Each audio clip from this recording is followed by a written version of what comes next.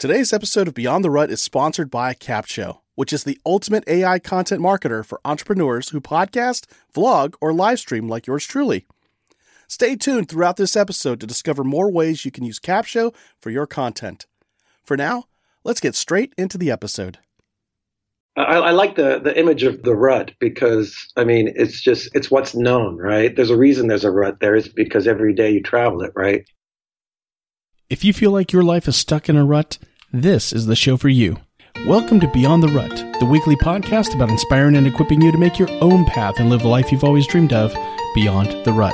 I'm one of your hosts, Jerry, and in just a moment, Brandon is joining us as we have a conversation with Jimbo Clark. Jimbo is an expat living in Taipei, living the dream, and he's been doing that for over 2 decades. So we're going to talk about his transition into what his family has referred to as a working retirement. So sit back and relax, unless you're driving. In that case, we need you to stay safe as we have this conversation about how do you live a working retirement. Here we go. All right, Brandon, welcome back to your own show. Cool shirt, by the way. Ask me about my podcast. Ask me about my podcast. Oh, wait, you know, because you're on it. Yeah, I am. And I got you the shirt. You're listening right now. Every time he wears it, I'm like, finally, a gift that somebody keeps on using. Yep. It's so funny, too, because every place I wear it, people, hey, you got a podcast? And sometimes you're kind of offended because you're like, you should know I have a podcast. You follow me on social media. Yeah. Read my post. Mention it every day, right? So anyway, we didn't have you on the show just to talk about the shirt I got you for Christmas. We actually got a guy I met named Jimbo Clark calling in from Taipei, and I met this guy over a year ago at the Association for Talent Development conference. And in fact, we met because we were waiting for sandwiches. We were like the first 2 in line, and we started talking about how he wound up in Taipei and just life in general. And then this third person showed up to the conversation and asked him what, you know, the cliche question. So what do you do? And so he started telling her about his business Integrate. And from there, I was even more mind blown because I was like, this guy was cool to begin with. And now knowing what he does for a living, this is even cooler. We got to get him on Beyond the Rut. And so it took us this long just to get him on the show. Actually, he probably would have been on sooner if our darn recording schedule didn't fill up so quickly. But we've been we're grateful for. Yeah. But so here we go. Calling in from Taipei is Jimbo Clark. How are you doing? I'm doing great. I'm just happy to be alive. Same here. That's awesome. It definitely beats the alternative. I once came across a guy that every time you asked him how you're doing, he said, hey, any day 6 feet above the ground is a good day. And I was like, cool. Yeah. And it worked for him because he was like 6 foot tall. Yeah, that's probably true. I knew a guy that used to always say better. And it's like, oh, were you sick? And he goes, no, I just like that everybody asked me why I'm better than I was. But sparks conversation. That's pretty cool. That's pretty good. Nice. So one of the first things that really sparked my interest about Jimbo is, one, he changed his name from Jim to Jimbo, but 2, he's been living in Taipei for over 2 decades, and the bulk of his work is in Asia. So naturally, I've been curious, and I mean, he kind of shared the story with me, but I want to share the story with everybody else. Is how did you wind up in Asia? Like, what was it that brought you there? Was there like a rut that you kind of faced, and this was kind of the aha moment, all that good stuff? Oh man, when you put it that way, the rut that I was in would be mainstream religion.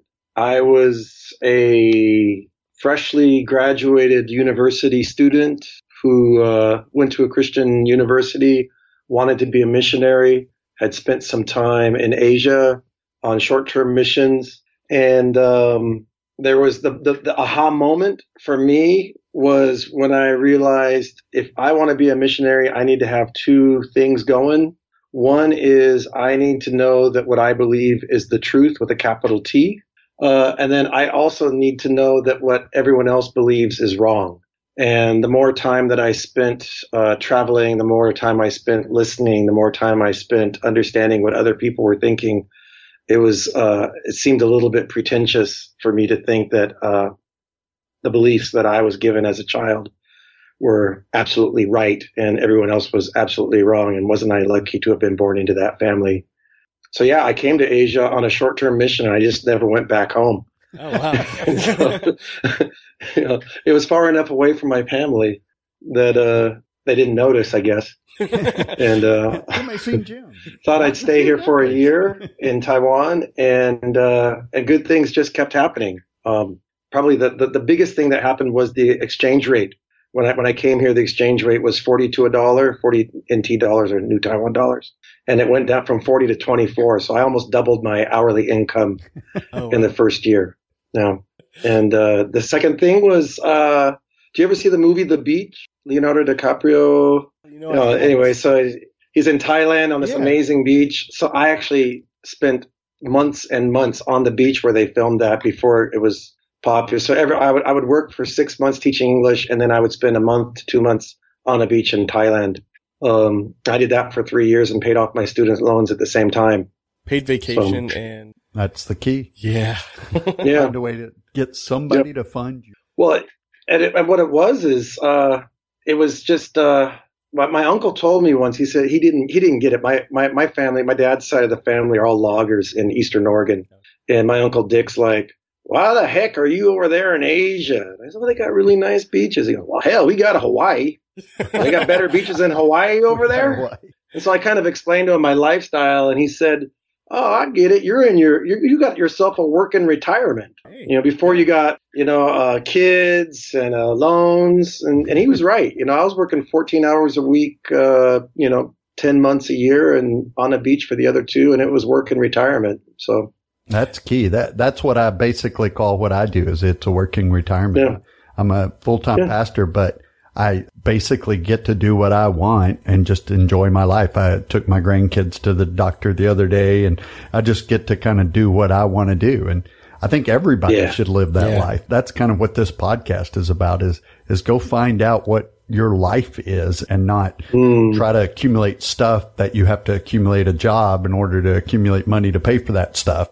It just doesn't make any sense. Yeah, and then you find yourself in that rat race, right? Like, now I got to go to work Monday through Friday, 8 a.m. till 5 p.m. But to get to that work, I got to get in my car like an hour ahead of time because of that city traffic. And I never seem to get in the door on time, whether it's an hour and a half early or 30 minutes early. It's still 30 minutes late. And I see people like that all the time. And I've been to big cities where you just see the life sucked out of people. Here's somebody who found that lifestyle early on that, hey, I can work so many months a year. It's probably not the same now. I don't know. It is the same now. It's just, as we would say in Thailand, same, but different. So once I had this concept of working retirement, I did finally get a job in my 30s. So my 20s, I was part-time beaching, saving, save my money, spend it on the beach, come back.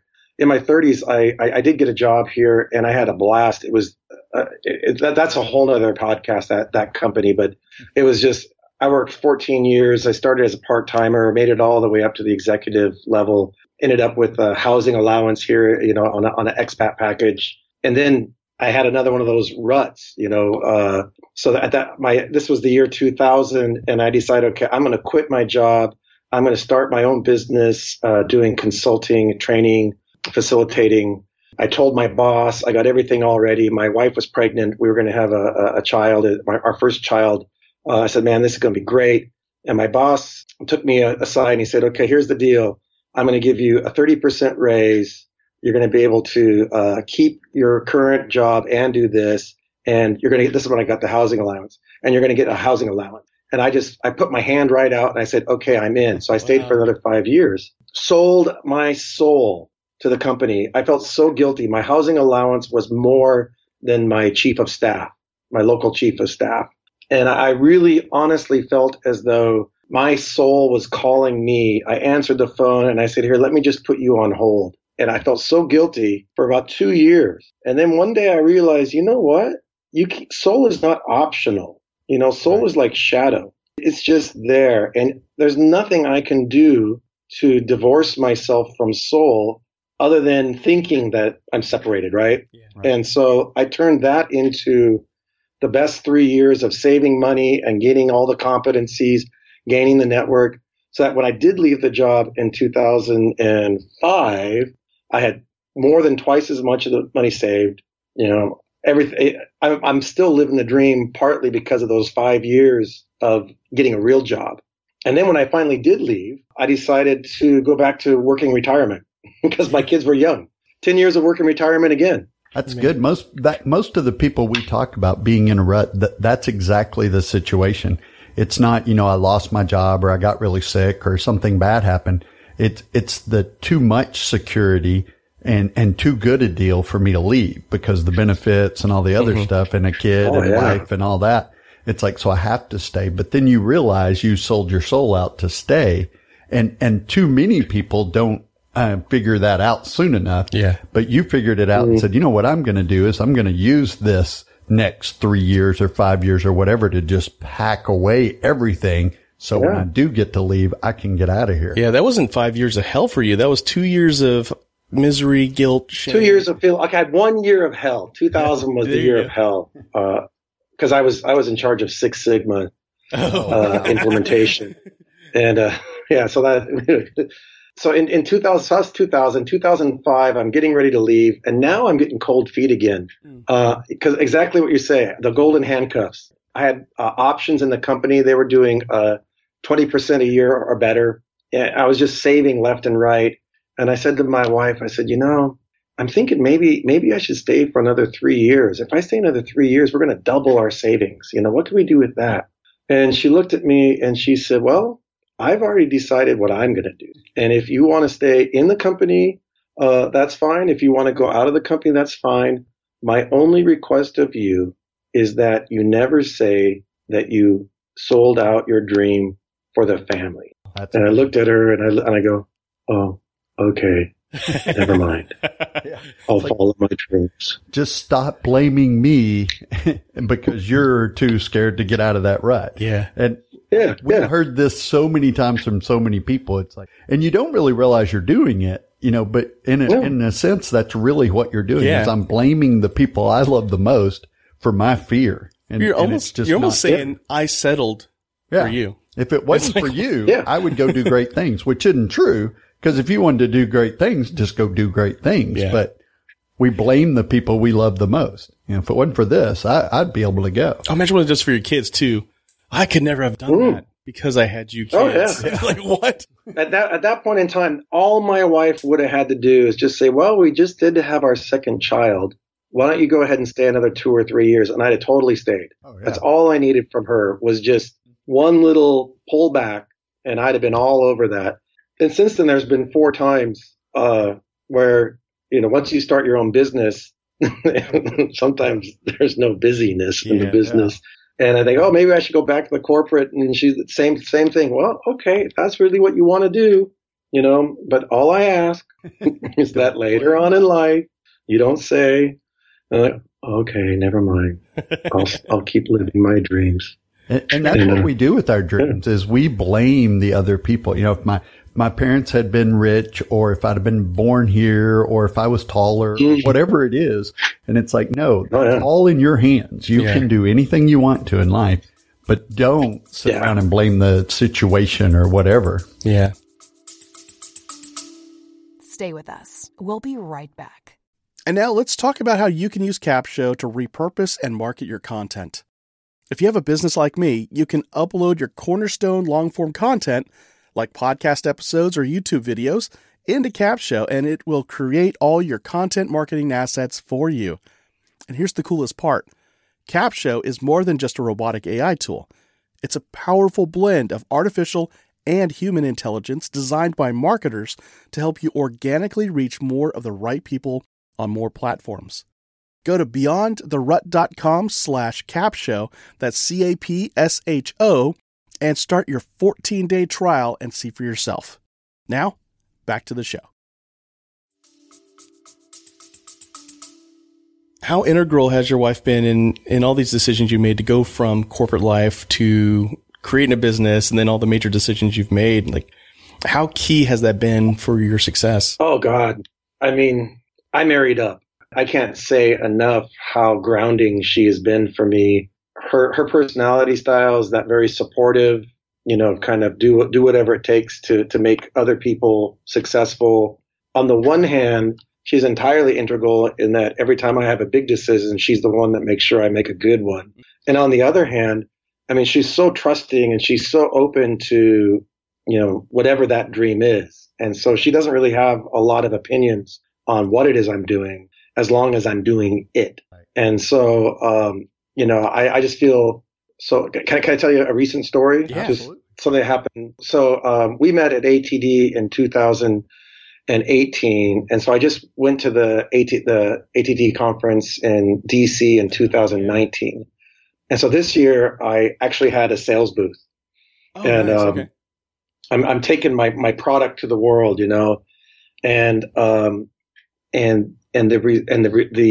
response from people was really, really, really so much better than I expected. And I had these two salespeople with me that I brought over from Asia. And at the end of the second day, they came up to me and they're like sharks that smell blood. They're like, "Oh my God, how big do you want this to be? I mean, this could be huge. People love this. This could really be huge. Yeah. And what's your vision of the future?" And so they're asking me over drinks, "What's my vision of the future?" I said, "Well, if I can make a little bit more money next year than I did last year, and I can still have vacations with my family, and I enjoy my lifestyle," and you could just see these two salespeople just withering, because that's not the right answer. Because they're thinking book And deals, so then, like- movies. Oh yeah. You want to make $100. So then- what? Yeah. So then like a week later, I'm still kind of thinking about this. Well, what do I want to do with this? And so I sat down with my wife and I said, there is an opening in the world for what we're trying to do here. And there's a need for it and people are attracted to it. And what do you think? And she looks at me and she goes, "Well, wouldn't it be nice if your idea made the world a better place? Why don't you just try to make it as big as you can?" And I said, "Well, that might mean less vacation. It might mean I have to travel more." "Well, wouldn't it be worth it if the world was people really thought, if we could really help people and why not give it a try? You'll only regret it if you don't try." And I was like, "Okay, I'll keep living my dream." Seed planted. Thank God for women with lower standards that marry guys like us. It's like, I'm the same way. It's like, and then you say it out loud and you're just like, "Oh yeah, that's pretty much what I've always said I wanted to do." And my wife's the same way. It's like, well, go do that. Yeah. But it's so hard. I mean, I like the image of the rut because, I mean, it's what's known, right? There's a reason there's a rut there is because every day you travel it, right? There's a reason you travel it because it's, either it's the fastest or it's the safest or it's the most scenic or whatever. And, for me at the age of 56, the rut I'm getting out of is not really running a business and running a business. And, the rut I'm getting out of is, 2 months a year just sitting in Seattle, hanging out, not doing any work because I can, to now, going back to Seattle and trying to create business. And so where most of my friends are retiring now or getting ready to retire, I'm actually kind of like, putting it in gear and saying, "Hey, this is a chance to really do something cool." And so the rut and thinking that I've got to get out of is the relaxing kick back, I got no worries, no hurries because I want to make a dent. I've been pretty satisfied to not make a dent until, the last few years. And I think that's a good perspective on life. It's like, when are you supposed to retire or relax, or where are you supposed to be in life? It's like, that's different for everybody. Oh, yeah. There's people that start at, 18 and work 20 or 30 years and then retire. And there's people that don't do anything for 20 years and then start cranking it up at 60 or 70 or whatever it is. But it's whatever drives your passion. Because like you said, you get in that rut, and I don't even know that it's the safest, fastest route as much as it's just the most familiar. So it's like, well, wait a minute. I got to jump out of this good rut that almost anybody would want to be in, but I got to get out of it because my soul is supposed to do something bigger. That's nice. Sorry, I was going to say, I like that. My soul wants to do something bigger. That's really nice. Sorry to interrupt you. Go ahead. No, it's perfect. My soul wants to do something bigger. TM. There we go. I trademarked it. I'll make one of those meme thingies out of it. Yeah. There we go. So I was thinking along that same vein though, for that married guy with that golden handcuff situation who has that burning desire that their soul is meant to do something bigger. What would you say are like the big 3 must-haves before they take that leap of faith? Oh God, I have no idea what their must-haves. I can tell you what mine were. Yeah, I mean, I can't even imagine other people. I think my first must-have was I mean, a very willing partner, and by partner, it doesn't have to be husband, wife, live in, it could be your work partner or whatever. But I think for me, I can't do this alone. Having that key partner or partners involved with it is number one. Number two, it would be, for me, I'm really vision oriented. I need to see what the future is that I'm being called to. I'm more of a burning ambition instead of a burning platform. Right. I don't run away from, I run to. I need time to think about the future and to draw and to imagine. And so that visioning can take years. I mean, honestly, it really can take years before I'm even clear on what I want to do. So that was number two. I think number three, boy, it was really, really, really, really nice to have some money in the bank. And my wife and I have talked about this. And when I graduated from my company, it wasn't like I never had to work again, but I didn't have to worry about paying rent, and I don't have to worry about accounts receivable. I don't have to think about, do I have cash flow? So because I don't have cash flow, problems, then my wife and I don't have problems. Right. Exactly. And we've talked about often how if we were living the same life, but we had cash flow problems, it would be different. And so I think it's really easy to take that step on the crystalline bridge when you've got a parachute in case it doesn't work out. And that's really key. We've talked about that on previous episodes. If you manage your money right and your stuff, because we all think we need a bunch of stuff. And if you get past that part of it and realize, I don't have to, I've got all this stuff to impress people I don't even really like that much. And then I got to quit living that way. But if you manage your money right, then you're going to be able to chase a few more of those dreams. And then it's less jumping off a cliff and more, like you said, it's crossing a bridge, because you're able to make some decisions, because we all love our wives and all, but their biggest concern is, are we going to be able to pay the electric bill and buy food? And if we take that part off the table, then the rest is risk to reputation or your emotions or fear or whatever. You're risking a little bit of embarrassment or whatever if it fails, but you're not risking your entire world. So it's not really a cliff as much as it's just a bridge. You gotta go across. Yeah. And I mean, it's moving from the known to the unknown as opposed to moving from the safe to the unsafe. Right. Oh, yes. I love that. That's a great way to put it. So taking all of that into account, if people want to find out more about you and how they can connect and maybe even have you come to their company and do some consulting, what's the best way to learn more about you and get connected to you? You can go to my website. It is Innogreat, INNOGREAT.com, Innovate to Greatness. You can also look me up on LinkedIn. I think I'm the only Jimbo Clark. So JIMBOCLARK. Those are probably the two easiest ways. And your Jimbo at Innogreat.com is my email. Your home address and personal phone number?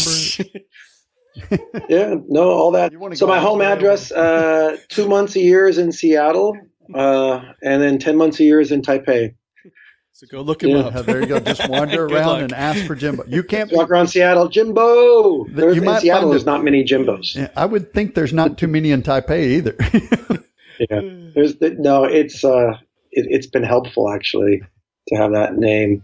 I imagine.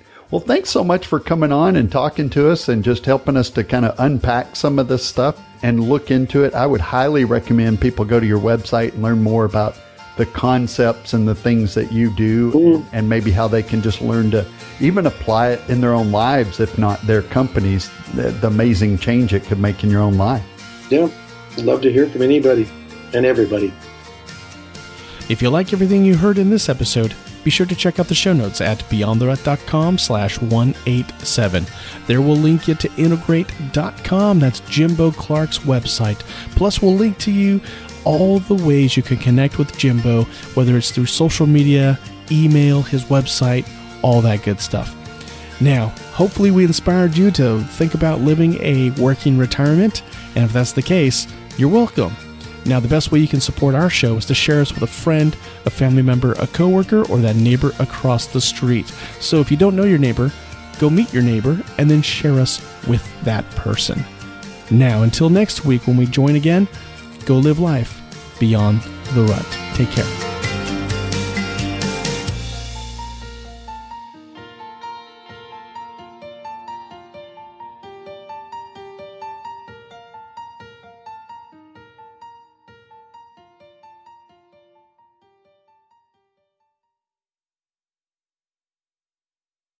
You know, the best thing I love about Capsho is that they have one of the best communities ever. As a Capshovian myself, I always get invited to masterminds with industry leaders to get the insights and marketing strategies that take my business to the next level. Plus, they love surprising and delighting us. Go to beyondtherut.com/capsho, that's CAPSHO, and start your 14-day free trial with the Capsho team today and join me inside that community.